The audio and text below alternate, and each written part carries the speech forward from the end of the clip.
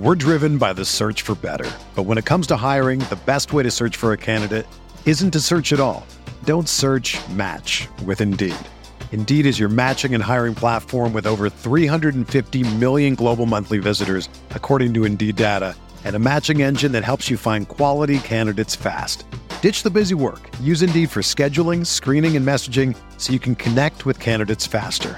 Leveraging over 140 million qualifications and preferences every day, Indeed's matching engine is constantly learning from your preferences, so the more you use Indeed, the better it gets.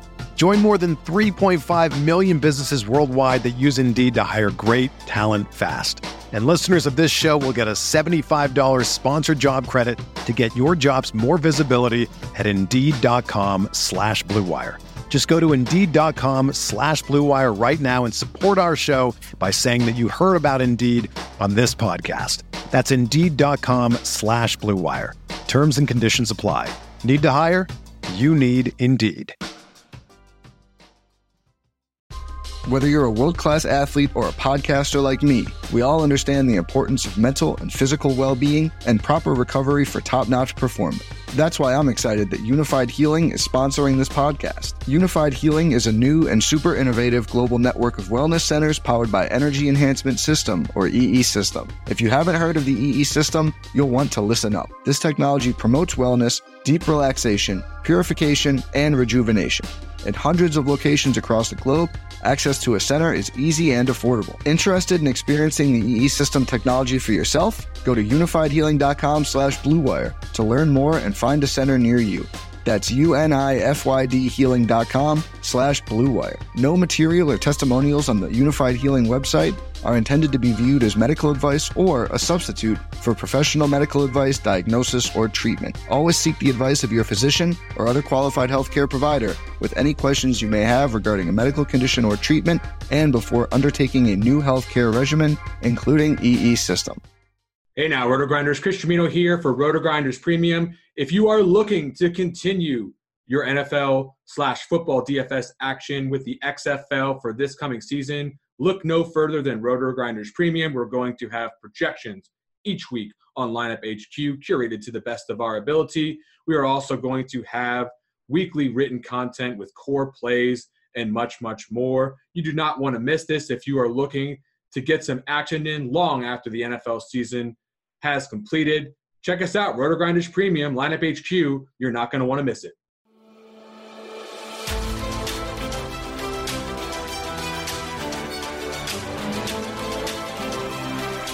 Hey now, Roto-Grinders, and welcome to the Roto-Grinders XFL Primer podcast here on rotogrinders.com.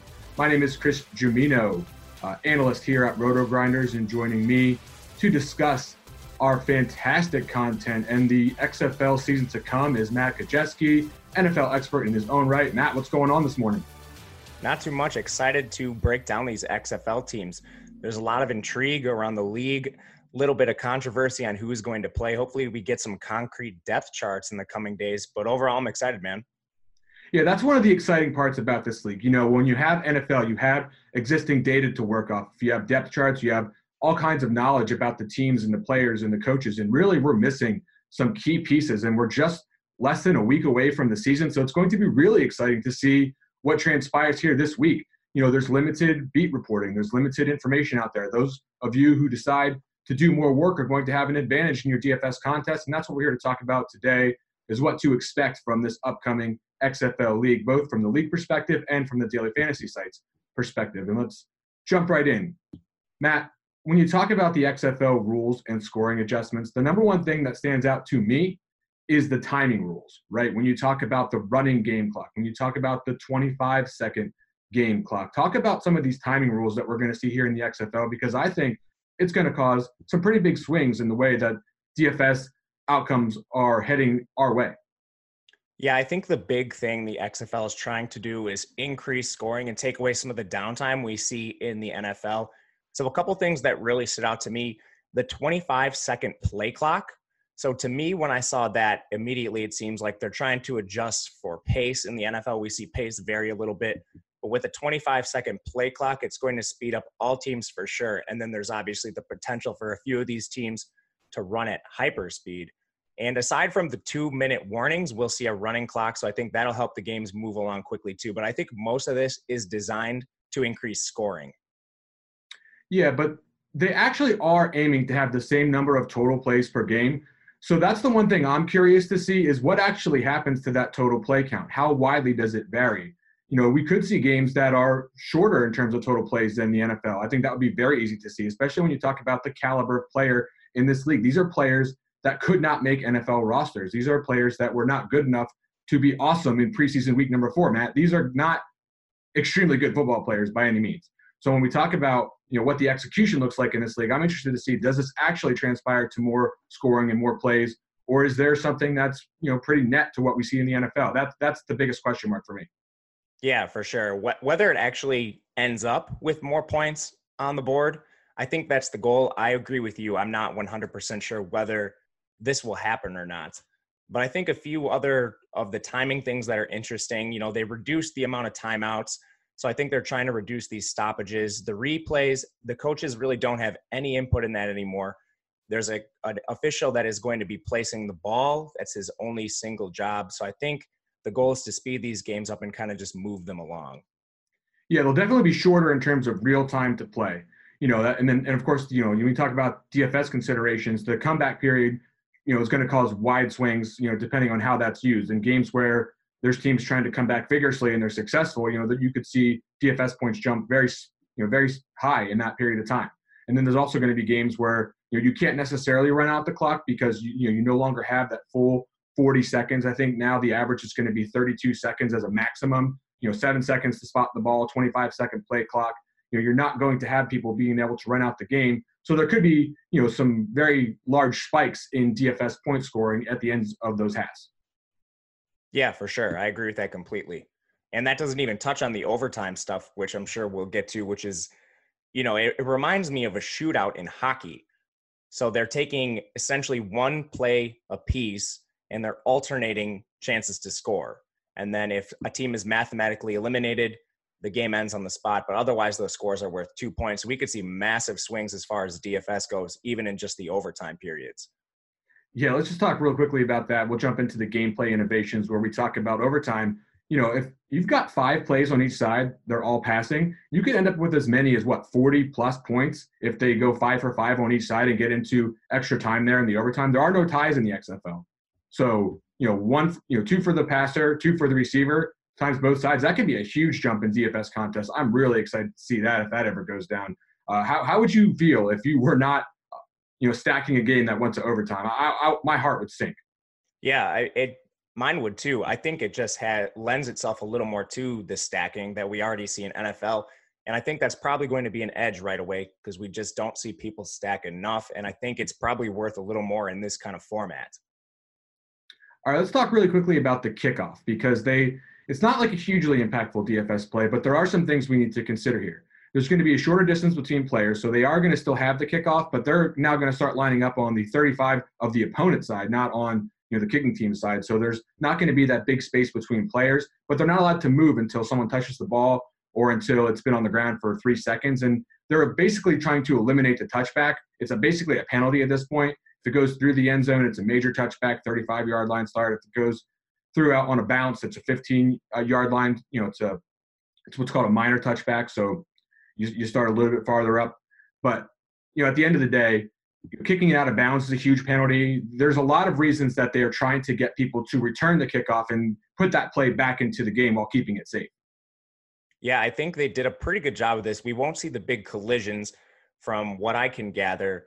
And then with the penalties you mentioned, not only will it offer just more special teams touchdowns for your lineups there, your DSTs can score points, but I think teams will have shorter fields as well. So you mentioned the penalties where you're starting on the 35-yard line, so that automatically cuts off 10 yards from what we see in a standard NFL game. Yeah, and they're also doing some things with the punt too. The gunners can't move at the snap now. If you kick it out of bounds, there's no more pinning teams back by kicking it out of bounds. That's a penalty now. So you're really going to start to see more opportunities for plays. And quite frankly, they're listening to the fans on this. Everyone's bored by all this. No one wants to see touchbacks and fair catches. They really want to see these kicks getting returned, and it's more exciting plays in the league. Matt, there's been a lot of hype about the double forward pass Can you explain what this is and how you think it's going to impact our DFS rosters? So essentially, you can throw 2 forward passes on a play as long as the first pass doesn't go beyond the line of scrimmage. So theoretically, you could have a pass catcher getting a PPR point for a reception from catching a ball, and then whatever subsequent points they would get from a completed pass downfield. This has the potential for some pretty big plays. There's a couple guys on these rosters that we'll get to when we do our team-by-team breakdowns that have sort of the Taysom Hill skill set. They were dual threats in college. So I think we could see this play a role, particularly on maybe a jet sweep pass, things of that nature. I'm not sure how much it'll be used, but it could swing DFS lineups if it is implemented. Yeah, to me, it's going to be like a minimal impact type of a situation. I don't really see this being that much of an advantage as compared to being able to throw a lateral pass. It's just going to make it a little bit easier to execute things on jet sweeps and, possibly find some, like you mentioned, some dual threat players. There are some guys, including a guy who's basically a quarterback, who's going to have the opportunity to make some plays in that regard. But I'm not sure yet if this is going to be like the biggest impact rule change. Probably more for hype than anything, if you ask me. Let's talk about 1 foot in bounds. I think that's a big rule change. Are you aware of this rule? Yeah, definitely. It just basically we're returning to the college game where you get 1 foot in bounds. It just allows more circus catches, more catches overall. We should have less controversy in some of these things. So I'm excited for it. Just more catches overall. Yeah, and the rest of the rules here, not necessarily as big for DFS, but again, more in the vein of improving the play quality in the field, making it go faster, improving the fan experience. They've got coach-player communications. They basically want to have better information available to the players, not just the quarterback, as they go up to the line so that they can run plays faster and more effectively when they do so. They've simplified the illegal man downfield rule so that it's easier to understand and so that there can be more RPO-type plays run effectively in the league. And they've shortened the halftime, so they're not going to have this big break in between the halves. It's basically 10 minutes, and then we're back on the field, trying to get that game time under 3 hours. Matt, it's going to be an exciting league. You've heard some of these rule changes, quite a bit different from the NFL, and certainly some things to consider here for DFS. Yeah, one last one I think we didn't touch on is the extra point situation. Teams will not be allowed to kick extra points. Instead, you'll have the option to run one of 3 plays. A play from the 2-yard line is worth 1 point if it gets in the end zone. A play from the 5-yard line is worth 2 points, and a play from the 10-yard line is worth 3. So just one other little rule change that could influence lineups a little bit. Yeah, that's huge because, certainly from an over-under perspective, when you get into a situation where you can now get more different types of spreads that can come through, you've got easier to come back with the 3-point play. If you get a couple of teams that can hit that, more game theory involved from the analytics side. So that's a very exciting rule change I'm looking forward to see here in the XFL. Now, let's go ahead and talk about the DFS formats and scoring for each daily fantasy site. On DraftKings, they're going to allow you to roster with the $50,000 cap they usually use, a quarterback, a running back, 2 wide receivers, 2 flex positions, and a defense and special teams. And Matt, when you take a look at this, the defense and special teams, that could be yet another way that it's going to be difficult to predict things in the XFL early on that could really swing a game. How are you approaching that position? Right now, I just want to see how these teams kind of use the DST special teams. One thing I think we didn't mention with some of the punt rules, I don't know if teams will be more likely to go for it on 4th down rather than punt. You know what I mean? So maybe we just see straight up more turnovers and less special teams opportunities overall. That could just be basically long fields where we see punts, or maybe just the kickoffs where some of these teams make impacts. But overall, I still think we probably see a little more scoring than just the standard NFL with the rule changes that they've implemented. I love the 2 flex positions, especially since with the way that they are trying to push passing in this league and some of the game philosophies that we'll see when we get to the team-by-team breakdown, deciding on whether to use a flex position on a running back or use a flex position on a wide receiver has everything to do with how we see these games start to play out and how the usage and utilization starts to play out. We don't have the answers to some of these things as far as how concentrated backfields will be, how much running backs are involved in the passing game, how much skill players are involved in passing themselves. Those flex positions make this a very exciting format for me on DraftKings with full PPR, of course. Looking forward to it very, very much. Now on FanDuel, they've eliminated the defense and special teams on that particular site. They've got just a quarterback, running back, 2 wide receivers / tight ends, and 2 flex positions there. But once again, Matt, do you have any devious plans for this flex spot? How are you looking at this as you enter this season with the unknown? It seems like the league is trying to push passing. And I think aside from a few teams, we will see a lot of timeshares at the running back. This is kind of just guesswork right now, but there's a lot of teams that used, a lot of draft capital on backs, multiple early round picks on backs. And then we see, just from a coaching philosophy standpoint, there are a number of coaches that do have a distinct background in passing games, air raid style schemes, run and shoot style schemes too. So my initial lean is potentially some of these alpha receivers, with just occasionally mixing in some of the backs we think will get a larger workload. But again, it's really hard to say right now.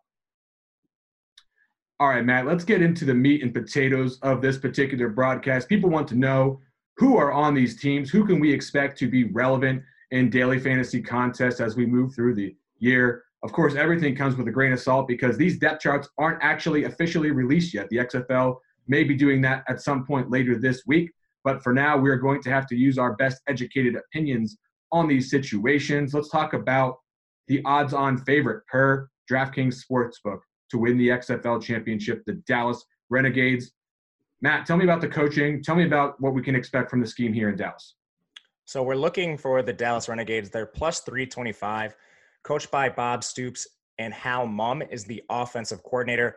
He's known for being a fantasy-friendly coach. He ran air-style schemes throughout his tenure in college. At quarterback, we have a little bit of I wouldn't say a controversy, but Landry Jones suffered an injury early in camp. It's looking like he's tentatively expected to miss the first game. I'd still probably list him as questionable. Not a lot of info on the situation. But then behind him, we're looking at Philip Nelson as the starter. We don't see a big price difference between them, especially on DraftKings. They priced up a lot of the studs. But, playing with Hal Mumm, I think we could see some fantasy production regardless of who plays quarterback. Eric Dungy's also on the roster. He's a dual threat from Syracuse. But I like Nelson right away. What do you think about this Renegades team? Yeah, so I'm not really sure what's happening here at quarterback for week number one. Jones is obviously the guy. As soon as he's back and ready to play, he's going to play full snaps. He has one of the biggest job securities in the XFL as far as I'm concerned at the quarterback position. As we'll talk about later, that is not always the case on each one of these teams. But when you start to break down, this team as a whole, I think there's a lot of good skill players that we recognize from other situations. Like Cameron Artis-Payne is going to lead this backfield. By all accounts, in rush attempts, you'll see Lance Dunbar and some other guys on this roster get involved in the passing game. But since this is going to be a pass-heavy scheme, I'm sort of looking at Cameron Artis-Payne as being someone that's going to do some things that we haven't seen in the NFL. Maybe he will get involved as a pass catcher. But otherwise, I'm not really expecting too many more guys, not like a split committee between 3 or 4 guys. I'm expecting Cameron Artis-Payne and Lance Dunbar to be the primary workhorses here in this backfield. What do you think? I think so too. And one thing to note, Lance Dunbar was banged up in practice already. So it looks like he's questionable at best for this game. And behind Lance Dunbar, we're looking at Austin Walter, who had some preseason success with the 49ers, and Marquise Young, a UMass kid. I don't really expect either of them to really function into this backfield. I think you're correct in thinking that it'll be Cameron Artis-Payne. We do have a lot of really interesting wide receivers here too, though, which is why I think we might see some production. And the prices are really interesting. What are you thinking about a wide receiver? Oh, baby. Now we're talking. Okay, so first I want to talk about one of the guys I think could get overlooked. I don't want to say overlooked, but more overlooked than he should be early on in the season, by the name of Jeff Badet. Now, this is a guy, 95th percentile, straight line speed, 93rd percentile burst. He's 5'11", 182, so he's like sort of he's either going to be operating in the short area on shorter passes, run after the catch, or on long bombs. And I think he can get it done in both ways in this league. This is, like you said, this is going to be air raid. So we'll see a combination of both of those things, the horizontal passing game, as well as, once you get a little bit too comfortable defending that, they'll take you deep. And with Jones at quarterback, I do expect Jeff Badet to have at least one long touchdown early in the season. He's one of my favorites to lead the league in overall receiving, and I'm just really excited about what he can do. The downside is he's not that traditional X receiver. So why don't you talk about their actual traditional X, Jazz Ferguson? Yeah, Jazz Ferguson. First thing I want to note here is there's a major price difference between Badet and Ferguson. Ferguson's almost half the price. That's on DraftKings. He's 4.2, which was really shocking to me. But Ferguson, he's one of these size speed specimens. So he has the speed similar to Badet, but he's big. He profiles as an X receiver. He had a cup of coffee in the NFL, very productive with Seattle in the preseason, didn't end up making the roster. I think he's an early favorite here to play that X role and see a lot of these downfield targets you talked about in this air raid style offense. But one other sleeper I want to mention is Flynn Nagel, who's received some hype from the coaching staff. There was a couple favorable quotes from him. He's super cheap, and he profiles more as a slot specialist. Kid out of Northwestern. Just a name to watch, in these air raid style offenses. You never know who could end up seeing a little bit of production here. Yeah, I read a little bit about him too. He's one of the big question marks, right? Like, I don't really know what to do with some of these guys and until we see depth charts, until we see games, it's hard to pin, what is his market share of target percentage right now? Like, how would you project that? It's very, very difficult when you look at you got names like Freddie Martino, former NFL player, in there. Josh Crockett, Donald Parham, the giant tight end. What's his share going to be in this offense? I think he could very well be an impact player, especially near the goal with that kind of size in this league. There's not going to be a lot of physical specimens like him out there. So a lot of really exciting pass catching talent, a lot of opportunity, a lot of touchdown equity, quite frankly, here on this Dallas passing game. And I'm really excited about them overall. I don't know if I tend to agree that they're definitely the favorites for the championship, but they're definitely the favorites to score a lot of passing offense, a lot of passing touchdowns. So I'll be interested in DFS, no doubt. Yeah, me too. All right, let's talk about the next team here, the DC Defenders. Now, this is a team where another favorite quarterback of the league is being touted as you listen to different XFL broadcasts across the land. Cardale Jones. Now this is another big guy. Talk about him at quarterback and talk about how you feel he's going to translate here to the XFL, because he wasn't real good in the NFL. No, so he's the Ohio State kid. He's most known for winning that national championship kind of on the spot. That was when JT Barrett got hurt. I actually don't really know about the job security here, and it's because of some of the things you mentioned. He never really was productive in the NFL. He's known as kind of this dual threat rusher, but behind him, they essentially have the same player in Tyree Jackson, who's actually bigger. He was the Buffalo quarterback, Buffalo in the MAC, not the Buffalo Bills. And he ran in the 4.5s at 6'7", 40-yard dash. He's the dual threat guy as well. So with Jones, I don't know how long the leash is. Again, we don't have depth charts. Everyone's pegging him as the favorite. On DraftKings, he's priced above $10K. But in the long term, I just don't know how long his leash is. I think it really depends, how much is athleticism going to matter here in this league, right? Because I don't think his athleticism is what caused him to fail in the NFL. I think, maybe some more of his accuracy issues and his ability to use the mental component of the game might have been where he struggled to land in the league. Now, in the XFL, are those things going to matter as much? I think that's one of the things that we're going to find out real early is how much are these athletic QBs going to be able to overcome what I would consider some of their overall quarterback play deficiencies. But I do think Jones early for right now is fairly secure until he starts to screw up with his job security. The running back position, though, in this team, I get really excited about this. Now, I've heard people talk about Donnell Pumphrey, and that's fine. But really, Jarrell Presley is the guy that gets me jacked. This guy was awesome in the AAF last season before that league folded. He's got the skills to play as both a runner and a passer. So I think he really fits the format of the game well here in the XFL. And what do you think about Presley? I think he's probably going to be one of the DFS studs for the season. Yeah, I agree. He's a top 3 back for me right now. This is a guy that ran a sub 4.4 40-yard dash. He catches the ball well out of the backfield. Really does everything well for this offense if they're looking for a true 3-down back. You mentioned they do also have Donnell Pumphrey, who was supposed to be the Darren Sproles replacement in Philadelphia before he flamed out. He's another athletic kid. Not sure how much they'll use him as a pass catcher, but Presley certainly does have that skill set if they want him to do everything. Yeah, so Rashad Ross is a guy that actually got traded to this team at the wide receiver position from Los Angeles. It was a 1-for-1 trade for Trey McBride, who I actually liked last season in preseason NFL DFS. He actually, I think, came through on a week where he was expected to produce for the Jaguars. But that was a very interesting. You don't see 1-to-1 trades at the same position in the NFL very often. In the XFL here, I imagine this is a scheme fit situation. Ross was very, very productive in the AAF last season. Of course, did not catch on with the Carolina Panthers, and now he's back in minor league football. What are you doing with Ross here? I think this is a big question mark too. Like, a lot of people think he's going to be as good as he was in the AAF, and I think that remains to be seen. I agree. A couple of things I noted about the team overall, it really seems like they're going for speed. So Ross in the trade, he's a sub 4.4 guy. They have DeAndre Thompkins, a kid out of Penn State who ran a 4.33. We talked about Presley's sub 4.4. Pep Hamilton is this coach, and I think he has varying levels of success throughout his career. Worked with Andrew Luck where they were really attacking down the field. So that is kind of the scheme fit, I think, here with these fast guys. But then again, we also saw Pep Hamilton really struggle under Jim Harbaugh at Michigan. But the speed thing, it really stands out to me. But like you mentioned, Rashad Ross just coming over from the trade, he's reportedly still learning the offense. So I'm not even sure about his role week one. I'm more likely, I think, to target some of the cheaper guys. We see Ross above 10K, especially on DraftKings. DeAndre Thompkins is below 5K. And then they have Eli Rogers, who profiles more as a slot specialist. That was kind of his role in the NFL with the Steelers, but he was really productive there. I'm not sure that Rashad Ross has a significant leg up on some of these guys, like you said. Yeah, I saw Simmie Cobb scored in one of the preseason games. You mentioned Eli Rogers. He was more of a slot guy in the NFL, but will his skills definitely lend him to just being a slot guy in the XFL? I mean, could he actually go down the field and make some plays? I actually think that he could. So there is some interesting situations to monitor here with the passing game, Ross being the main one. Of course, at tight end, they've got a couple of guys who maybe aren't really at the top of people's radar, but Kari Lee's not terrible.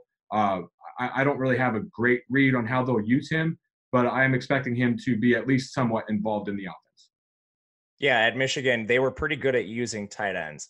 So I actually kind of like Kari Lee as a sleeper tight end prospect. Again, you're going to have to play him at your flex. There's no tight end roster slot in these leagues. So he'll essentially be playing, a flex wide receiver for you. You'll definitely need some confidence in that red zone role to get involved with some of these tight ends, and until we see differently on the field of play. The defenders, I should note, are plus 600 for the championship here with Hamilton as the head coach. So I actually think that as far as bets go, they're one of the more interesting championship bets. It really depends on the play of Cardale Jones. He'll ultimately govern how well this team does, but I've heard good things about their defense, which is, we didn't even talk about defense, Matt. It's going to be a long ways until we actually know the skill and quality of all these defenses. And the defenders I've heard have got a pretty good one. Yeah, the defense, as far as DFS goes, like we talked about at the top, I think so much of it is going to depend on the special team stuff. Can teams score on kickoffs? Otherwise, a couple teams that do have good prospects. I know the Seattle Dragons, Channing Stribling is a really strong corner, a Michigan kid himself. And then I believe it's New York has Jamar Summers, the cornerback that was just the AAF stud last year. But those are two defenders I really saw. But otherwise, I think it's going to come down to special teams. Yeah, man, it's going to be exciting to see. But I do think the defenders have a pretty good chance here to be pretty good here in the league. Okay, let's talk about probably the most exciting offense in the league, if you ask me. I want to talk about the Houston Roughnecks, also a pretty good name, if you ask me. Now, the Roughnecks are, they're going to be coached by June Jones. Can you tell the people a little bit about what to expect from a June Jones offense? Okay, he's probably not a name a lot of people have heard. He formerly coached at Hawaii and SMU, where they run this. It's called the run and shoot offense. In this style of offense, you really see 4 or 5 wide receivers on the field sometimes and a lot of downfield passing. This team does not even have a tight end on the roster, so I'm expecting to see plenty of 3 and 4 wide receiver sets from June Jones. Oh, yes, and we've got some wide receivers to talk about, to say the least. One in particular that I think is getting a lot of hype, probably should, but his pricing on the daily fantasy sites is also reflecting that particular hype. But before we jump there, let's talk about the quarterback situation, because who is the quarterback for the Houston Roughnecks right now? Tell me now. I don't think we have a favorite. So at first, everyone thought it was Connor Cook, the Michigan State kid. And then reportedly, he lost a battle to the former Temple signal caller, Philip Walker, PJ Walker, sometimes he goes by. But then as of this morning, I was looking for some concrete evidence one way or another, and I'm seeing conflicting reports again that it could go either way before the season starts. So either way, I don't think we want to start at either of these quarterbacks. We could potentially see an in-game benching in week 1. This is of particular note because the pass percentage that I'm going to project for this team is going to be very, very high. One of the reasons for that is when you look at the running back position, they don't really have someone who stands out as we need to feed this beast. They've got an offensive coordinator and a head coach who are definitely looking to throw the ball and get down the field. Dude, I'm telling you, whoever plays quarterback for this team is going to have value. but we can't even be sure they're going to last the whole game in week 1. Yeah, I know. It's really problematic. I think instead, you alluded to this in the beginning, we should look to some of the wide receivers. And Sammy Coates, he stands out as the potential alpha, former 99th percentile Spark athlete coming out of school. They have a few guys I like too as some sleepers. Khalil Lewis is a Cincinnati kid. He was really productive in college, didn't really see a lot of time even in the preseason in the NFL. But the coaches have been hyping him up a little bit. And then there's this kid, Blake Jackson. He reportedly ran a 4.44 at the pro day. He's also received a little bit of hype. This is one I think we need to watch for a depth chart, but I think there's the potential to take some really cheap flyers here on guys like Khalil Lewis, Blake Jackson, even some other names, Cam Phillips and Ray Bolden, potentially whoever's on top of this depth chart. Yeah, and I saw Sam Mobley catch a touchdown in the preseason game. He got open and got some yards after the catch to get in the box. I mean, they're going to have a lot of receivers on the field. I actually heard one of their cornerbacks could actually line up here. I used to play in the NFL. James is the last name. But, yeah, I mean, they've got a lot of options here. You're going to see some creativity, I believe, from the Houston Roughnecks. So that's why that quarterback situation is also very important to monitor. And, of course, Sammy Coates. I mean, they're going to have a lot of options in the passing game, but I think he's going to be a guy that attracts a lot of targets. Like, you're not going to be able to avoid this guy in the field. He's a beast. He's going to be physically more talented than everyone he's up against. He's got tremendous catch radius. He's got deep speed. I just think it's going to be hard to keep this guy away from the football. Agreed. I mean, in the NFL, so in regular season games, 18 yards per reception. I don't think anyone else really in this league can boast that kind of production. All right, let's talk really quickly about the running backs. You've got Andre Williams, former New York Giant, who's going to be leading the backfield, I suppose. He is not priced expensively on DraftKings, so I imagine they're looking at this situation as one where he's going to be an early down plotter, not involved in the passing game. That's hard to believe that anyone in this backfield is going to have zero involvement in the passing game, but at this point in time, that's how they're projecting it, and it's hard to defend that when you look at his skill set. I am very curious about the situation because Andre Williams, he flamed out spectacularly in the NFL. I guess he's probably most known for slamming into the backs of his offensive linemen. But they also have D'Angelo Henderson, who's priced a little bit more than Andre Williams. I think he'll probably get the first crack at, receiving work. You mentioned Andre Williams is not much of a pass catcher, but this has committee written all over it, for me at least for the start of the year, with maybe Henderson taking some pass catching work. And you mentioned Andre Williams is a size speed specimen. That's what he was known for in college. I think that's why he got drafted so highly in the NFL. You mentioned just the talent overall in this league. Maybe he's able to show a little bit of that size speed. I'm not sure at this point. Yeah, Henderson is certainly a guy that I'm keeping an eye on. A good sleeper pick. And then the other backs they have are Nick Holley and James Butler. Neither one right now standing out as real threats to become something, at least early in the season. All right, let's move on and talk about the LA Wildcats. Now, this is an interesting team because they've got a pretty good head coach, Winston Moss, and they've got one of the best quarterbacks. Their championship odds currently plus 600. Where are you at with the Wildcats here? How do you feel about this team overall? I think they're a pretty good sleeper call to make the championship. Norm Chow is their offensive coordinator. He coached under Pete Carroll at USC. He has some, at least, experience with dual threat QBs. When he was with the Titans, Coach Steve McNair, Vince Young, and he'll have Josh Johnson here, who's an older dual threat. He'll be turning 34 in the season. Some of his offenses have shown, an affinity for throwing the ball downfield too. So I think we could see some exciting football here. Josh Johnson, I think, has the most success as far as his track record goes. He's been in the NFL off and on, had some success with the Washington Redskins. He's 33 now, but when he came out of college, he ran a 4.53 40-yard dash, so does have dual threat ability here. I like Josh Johnson quite a bit and this entire offense. Yeah, I do believe Josh Johnson's the quarterback here. I have heard some random speculation that he hasn't really appeared in the preseason and that he's maybe they are looking at McClendon or Chad Kanoff down the road as being the quarterback of this team. But I do feel that as long as Johnson is named the starter, is atop the depth chart, he will be one of the premier quarterbacks in the league. He's got the running capability. That's great for DFS purposes.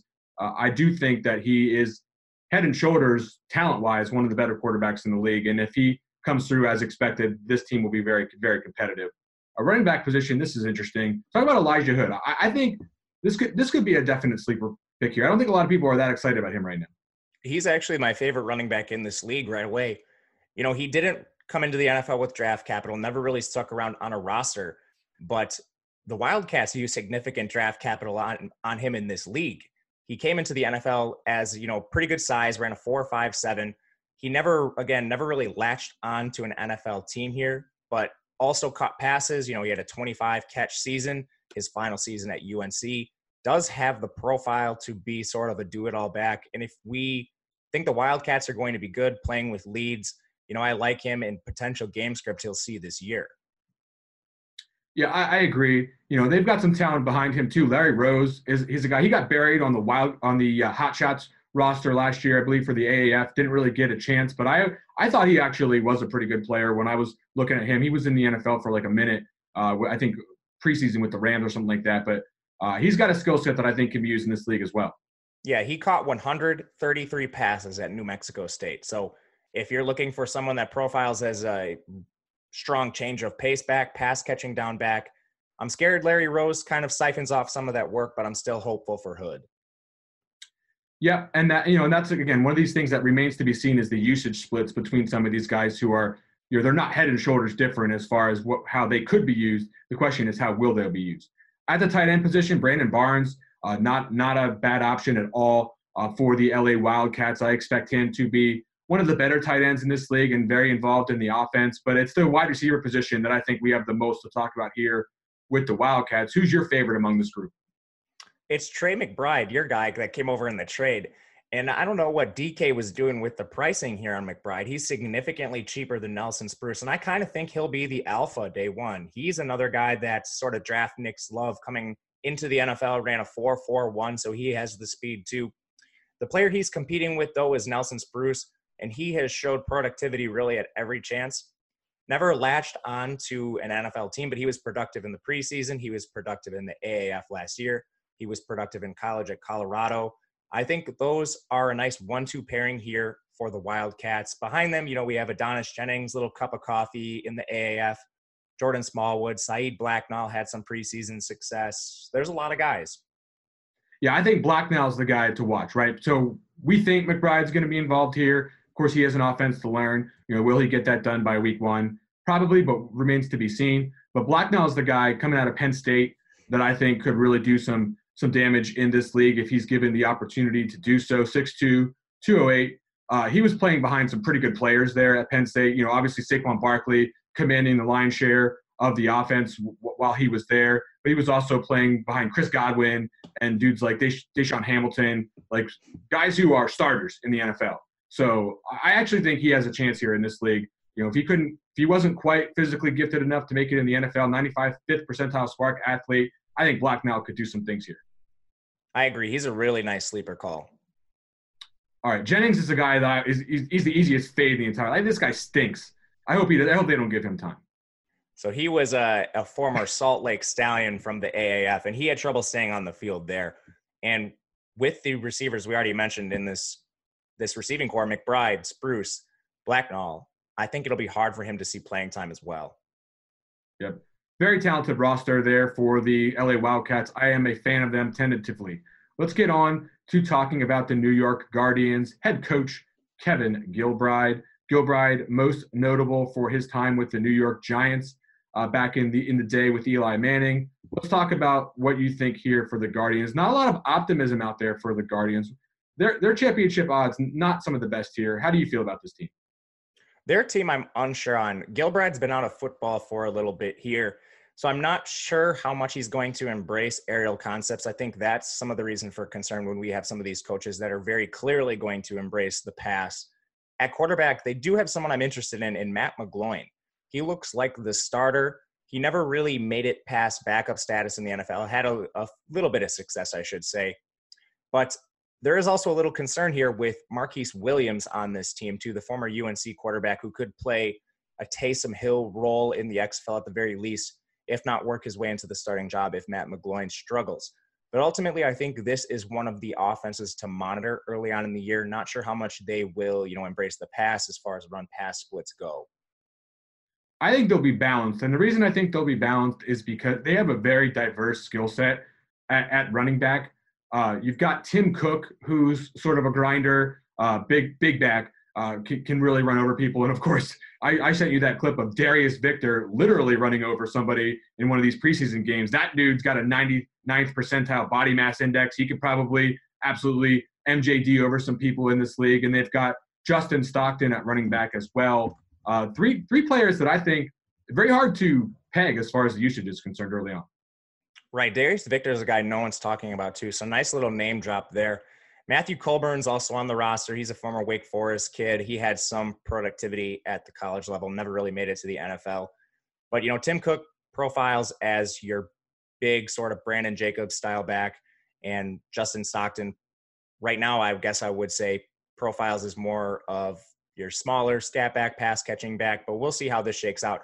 I do like Darius Victor as a sleeper call. Yeah, man. It depends, right? He's got to earn his way onto the field, I think, but boy, it's hard to look at that. It's hard to see him absolutely demolish somebody like that and then think that they're just going to automatically hand all the early down carries to Tim Cook. But we'll see. Right now, a lot to be learned about these teams, and that's one of the situations that is the most up in the air to me. At the wide receiver position, I don't think this is really up in the air at all. I think it's Mikael McKay as the ex-alpha in this offense. I think it's Taylor Redding on the other side. I think they're a pretty dangerous combination, and I think McGloin is probably one of the quarterbacks most suited to really play with precision here in this league. So I actually like this tandem quite a bit.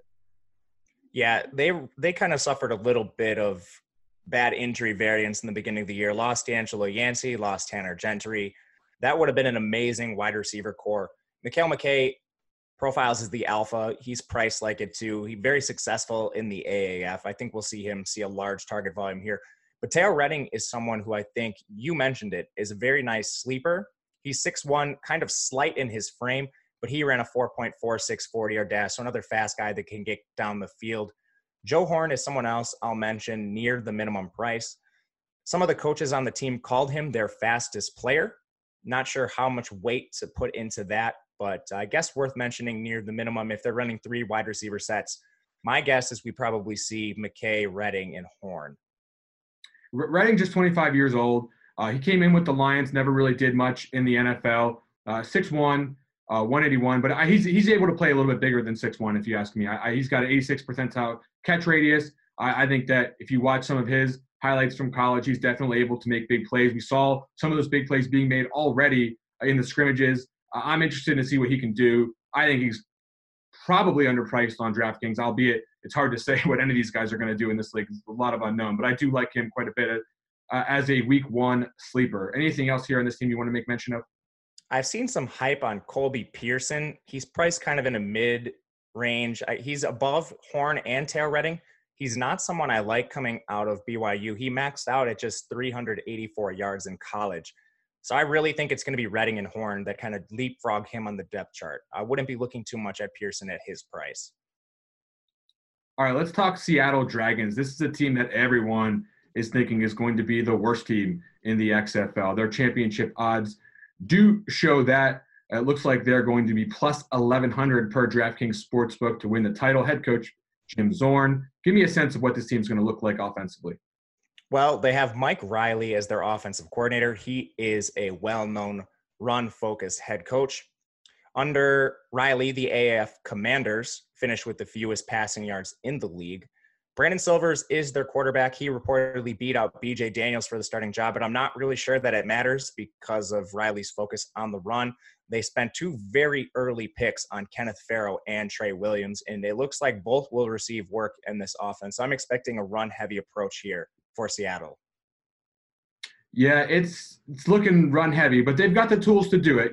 Kenneth Farrow, he was productive in the AAF last season. A lot of trends there, right? A lot of AAF players in this league that are looking like they're going to have big roles in the XFL as well. That was almost a nice training ground for some of this minor league football action we're going to see. Trey Williams is a diverse skill set back, probably going to be more involved as a pass catcher than a runner. Jaquan Gardner, though, that's the guy that I think, I'm actually disappointed in Farrow's here. I think Jaquan Gardner could be a lead back in this league. I mean, he's got some shifty moves. He made a big play here in the scrimmages, just displaying what we saw in the AAF again. I'm actually interested in what he could do. I don't think he's like a week 1 guy, but if he captured a role that's bigger than people think, I think he could definitely be a sleeper in the league. He was really successful in the AAF. almost average 5 yards per carry. The problem here is just they spent their first round pick on Trey Williams and they spent their second round pick on Pharaoh.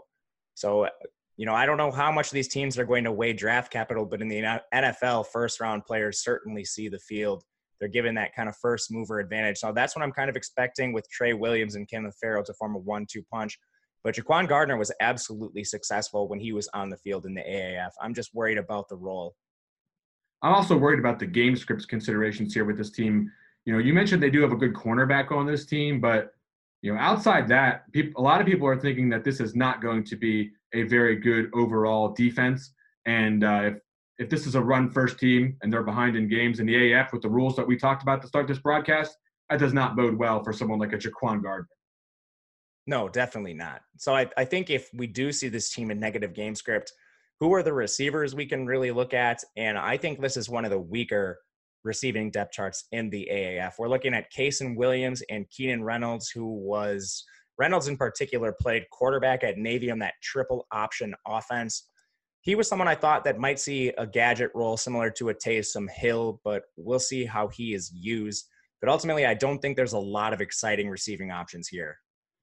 No, man. Keenan Reynolds, 25th percentile speed, 10th percentile speed score. He's 5'9", 190. He's not exactly – closest comparable to Jeremy Curley. So generic store brand Jeremy Curley is what you got with Keenan Reynolds. Not exactly the most exciting and enticing option that we can talk about. Austin Prohl, another twerpy little thing out there running around. He's in the family business of slot receiving. I don't think we can expect too much out of him. And then, of course, you've got the tight end situation, which is also fairly bland. Colin Jeter looks like he would be the main pass catcher in this offense, but not seeing too much that I'm getting real excited about here. No, I think their odds are pretty spot on as the long shot to win the league. All right, let's talk about the St. Louis Battlehawks next. Now, this is a team that I think has a pretty wide range of outcomes, but for the most part, I'm not expecting them to be in contention for the XFL championship. Their odds to reach the championship are plus 1,000 on DraftKings Sportsbook. Give me a sense of what we're looking at coaching scheme-wise here. Coaching scheme-wise, it's going to be tough to evaluate. Jonathan Hayes, the head coach, offensive coordinator Chuck Long, neither of these guys have really coached at a significant level in almost 10 years. Both have plenty of experience, but it just hasn't come for a while here. So without too much to draw on, I'm tentatively expecting more of a balanced approach here. This was a team that invested significantly in the running back position. There were some quotes talking about being a downhill running team. But again, with the odds we're looking at to win the championship, is this team forced into more pass-heavy game scripts? They have Jordan Tiamu at quarterback, the Ole Miss kid, who's been questionable at best throughout his career, known most for underachieving with DK Metcalf, A.J. Brown, and Dawson Knox at Ole Miss. However, he does offer some athleticism, which could enhance his fantasy value. Boy, imagine having that crew and not being just like the best quarterback in college football. That's a crew right there, and that does say something. But we're also talking about now competing at a much lower level of talent professional-wise. So he wasn't able to really stick with the Texans at all, despite their injury concerns to start last season. But I do think that in this league, he's not an absolute lock to be terrible, but I do echo your concerns that he hasn't really shown us the ability to be something special in the past. And certainly the people he beat out, Taylor Heineke, Nick Fitzgerald, they're nothing to write home about either. The running back position, I think we do have a little bit more to be excited about. Okay, everyone who's played NFL DFS before is going to talk about this one. Give me the lowdown on Christine Michael. So Christine Michael, everybody knows Christine Michael. He's the athletic, almost 100th percentile spark athlete coming into the NFL that never quite translated that athleticism into on-field production. Everyone's going to want to play him. He's a little bit expensive at $8,400. There's other running backs on this roster. So my first inclination is to kind of fade him based on those things. I think the name recognition will just bring high ownership. Matt Jones is also on this roster, the former Washington Redskin, who had a decent amount of carries in the NFL. Keith Ford is on the team, who played a little bit with the Raiders. All three of these backs do have NFL experience. So I'm not 100% sure Christine Michael gets all of the work, but I do think he is the favorite to lead this backfield in carries. Yeah, Matt Jones, for sure, someone who's been productive in the league. He's I'm actually a little surprised he wasn't more productive in the league when I saw what he was able to do when he was on the field. But, here we find him in the AAF, and I think that he's certainly talented enough to have a role here on this team. I actually think that this wide receiver group, there's not going to be a lot of known names. We don't love the quarterback, but there's some potential here for these receivers to do something. What do you know about Eldamian Washington? I think he's going to be the lead guy here. It's not going to be like a massive share, but I do think that he'll be probably undervalued at least to start the season. He was a productive AAF receiver on Salt Lake, but he suffered an injury in his time there, so he wasn't actually able to, put up the big season-long numbers that maybe we expected from him. But I do think he is the favorite to lead this team. Basically, all the hype coming from the coaching staff is going to Eldamian Washington and Carlton Agudosi, who's the former Eagle preseason star. Otherwise, Demarne Pearsonell, Keith Mumphrey, not seeing quite as much hype there. So I do think it is a concentrated receiving share between Eldamian Washington and Carlton Agudosi. Yeah, I don't really have a strong read on where they're going to go usage-wise in this team, and it's a problem. As we're trying to create projections, as we're trying to create, usage expectations for this team, you've already mentioned a bunch of guys who could be involved. Pearsonell could very well be the leading target getter on this team. He's somebody who, we saw him pop up with the Raiders for a little bit. He actually was on the Raiders until recently, just joined the AAF a little bit later in this process. You got guys like Alonzo Russell, who's not completely useless. I mean, Brandon Riley, I don't know, he's not great, but he's a body on this team that could do something. Marcus Lucas, I've heard the coaches talk about. I mean, there's really a lot of different guys that could end up being the second, third, fourth option on this team, and we just don't know the answer to it right now. And that's all after we haven't really talked about the tight end. Do you know anything about Cole Hunt? He looks like he could be a player here. I actually expect him to be one of the most important players on this offense. Yeah, he's someone who's had productivity at really all levels of his career. I think just the main question with the tight ends, you alluded to it earlier, how much do they have to do where they become flex consideration? So that's kind of my question with every single tight end. Are they getting in large enough target share, seeing targets downfield, or is the red zone share high enough where we actually want to consider these guys over maybe a potential bell cow back or an alpha receiver? Keep in mind, a player's touchdown expectation is pretty much going to reflect positively on their extra point expectation as well. That's something else we need to project here in the AAF is, what workload percentage are we expecting from these players in the extra point game? There's a lot to be considered there. Like how often are the teams going for 1, 2, 3, et cetera, and so forth. We're not going to have any, probably by the end of the season, we won't even still have a full data set of what we really need to do great projections for the XFL. But I do think someone like a Cole Hunt, among the tight ends, who could matter the most, especially if they're priced appropriately. Anything else here on the Battlehawks? I don't think so. I think the sharp move, or the move I'm going to take in week 1, is fading Christine Michael for someone else. I'm expecting high ownership there. Yeah, I think that remains to be seen, but I do not disagree with that possibility whatsoever. All right, the last team in this league is possibly the most interesting and unknown as far as I'm concerned in this league. When you talk about the Tampa Bay Vipers, not a lot of people who have been covering the league as far as the fantasy community is concerned have been real high on them, but then we see the odds come out, plus 450 for the championship on DraftKings, not too bad. I've seen Caesars came out with win totals, and they had the Vipers as the highest win total of anybody a couple weeks ago. I think they took those lines down, but they were 7.5. Some love being given out there from the bookmaking community for the Tampa Bay Vipers. Talk about their coach and scheme and why we think they could be surprising to some people. So Mark Trestman is their coach. He's most known for his time in Chicago, Baltimore, and then he was a wildly successful coach at the CFL level, multiple championships there. He's a pass-heavy coach, and I think most notably, he's known for targeting his running backs out of the backfield. So, of course, Matt Forte for many seasons, Matt Forte, the 100-catch year. And now he gets Aaron Murray, who was surprisingly productive at the AAF level. He completed 64.8% of his passes. He's a dual threat, had 96 yards on the ground with his legs. That was in a limited season, but it was pretty productive in the context of the AAF. I think the real question here is, who is Murray going to potentially target out of the backfield? And this is something I don't have a strong sense on. Maybe you could shed some light on the potential pass catching back. Yep, and this is where I talk about the mystery of this team. Right now, I have no choice but to presume the lead back, De'Veon Smith, is the guy that's going to play the Matt Forte role. I can't possibly project Matt Forte numbers per se, and not as peak anyway. But I do think that, his share of rushing attempts will be mid 50s, something like that. But the target share probably over double digits, 11, 12%, something like that, is where I'm currently leaning with De'Veon Smith. Of course, we don't know a lot about Jock Patrick, Mac Brown. They don't have a lot of running backs on this roster. I mean, or either of these guys on the roster to catch passes. As of now, I can't answer the question. Maybe it's Quentin Flowers who gets a big passing game role. We talked about the double pass. I mean, is there anyone in this league more accustomed to be executing the double pass than Quentin Flowers? I like that call a lot. He was someone I was thinking about that could exploit that double pass rule. As far as the pass catching back, De'Veon Smith has never really been a productive pass catcher in his career. It's not so much that he can't do it. I just think he hasn't really been asked to. He was in that Jim Harbaugh offense at Michigan. They don't really ask their backs to do much there.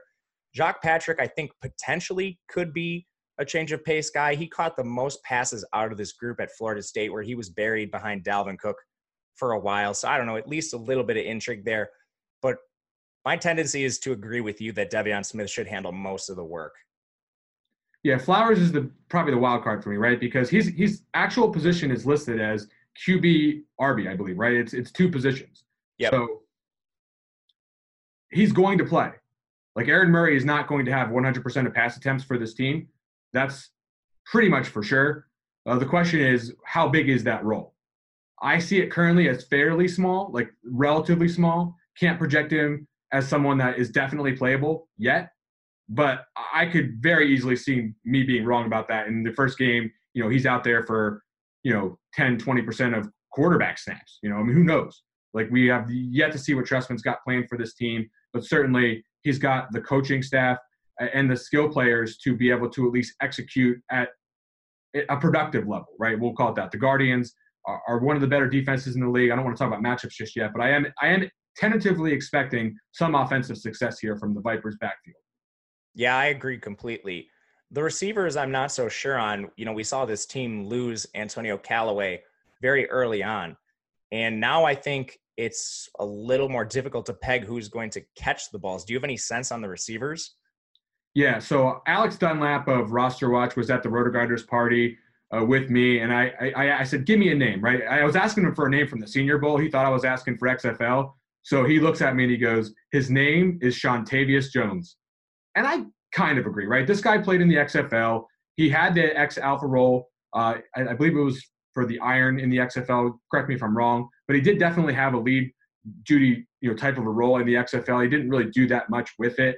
But he kind of fits the profile as someone who could be the main dog in an offense like this. 6'3", 208, fairly good burst score per playerprofile.com, 92nd percentile catch radius, comparable to Nate Washington. I think he could be a player in this league.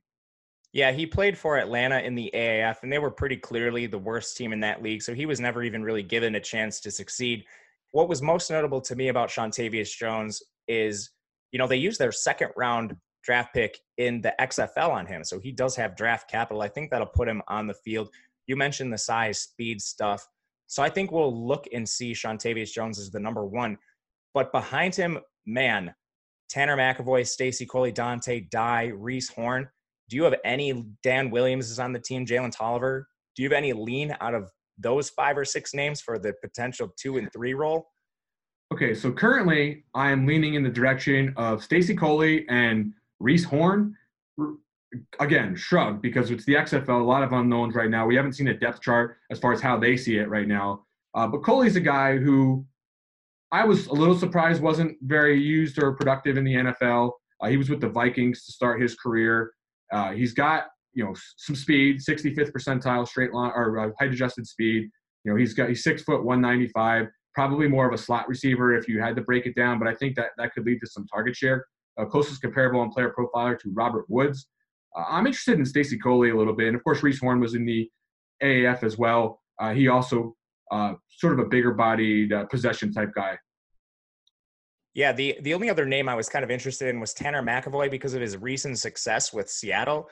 Apparently that hasn't really translated over into this league. I haven't seen a lot of hype on Tanner McAvoy in the XFL yet. The only other name I saw getting some positive quotes was Dan Williams. He reportedly had a really nice scrimmage for this team, maybe carving out a role for himself. The last thing I'll mention is Nick Truesdell, their tight end. I think he's worth mentioning after the Vipers spent their first-round pick on him, and he's known as a pass-catching tight end.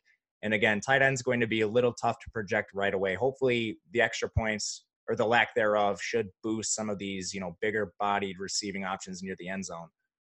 One thing that's for sure with the tight ends is maybe we can't project them to be as useful as the wide receivers.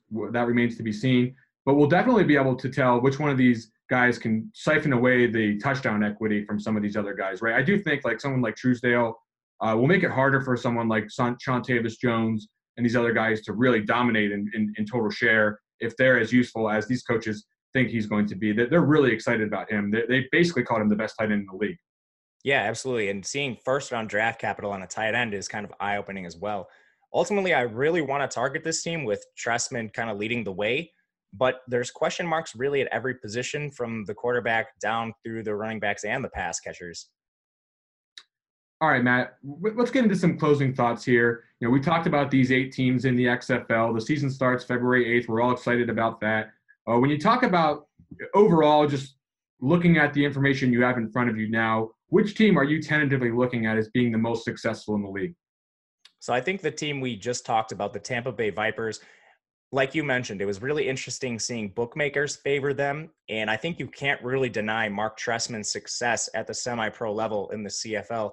Multiple championships there, never quite translated to the NFL, but he certainly does have a track record for winning some of these titles. So they're my early pick, my favorite team right now.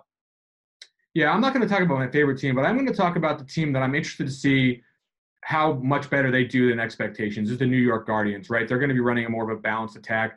They're not necessarily set up the way that I think the XFL wants their game to look, so to speak. But I think in terms of real football success, with Gilbride at head coach, I do actually think they could outperform. But it's so much is up in the air. Everyone's really excited about the Roughnecks and the Renegades and the pass first type approaches. But when you see what the backs look like on that roster and some of those wide receivers, there is some potential for them to be more successful from a betting perspective. And I think some people think they're in New York. Finally, I want to ask you about your top overall fantasy player. Who's the player that you're the most excited about heading into week 1? So aside from the quarterbacks, I think the Wildcats have a really interesting, basically depth chart across the board for fantasy. I like Elijah Hood at the running back position. I think this is going to be one we need to focus on with only one of them in our lineups. We could potentially get multiple alpha receivers in DFS lineups. So I like Elijah Hood as a running back who did catch passes coming out of college. He's on an offense that does project to throw the ball. They have what appears to be the most productive quarterback, at least as far as track records go, with Josh Johnson. I'm expecting them to score some points, and maybe that elevates his touchdown equity as well. But I like Elijah Hood quite a bit. Yeah, I want to see what's going on with the wide receivers in Dallas. We've got Stoops, we've got Hal Mumme, we've got the pass first approach there. I know that there is a lot of hype here on Jazz Ferguson and Jeff Badet. I really want to see which one of these two guys ends up being the alpha dog. For me, it's definitely Badet that I'm really interested to see if he can really become something that we've never seen before. He was a high draft pick in this league. The offense seems to suit what this league is pushing for. So for me, really, it's the speedster Badet that I want to see how he does in this league. I'm excited to see how it translates.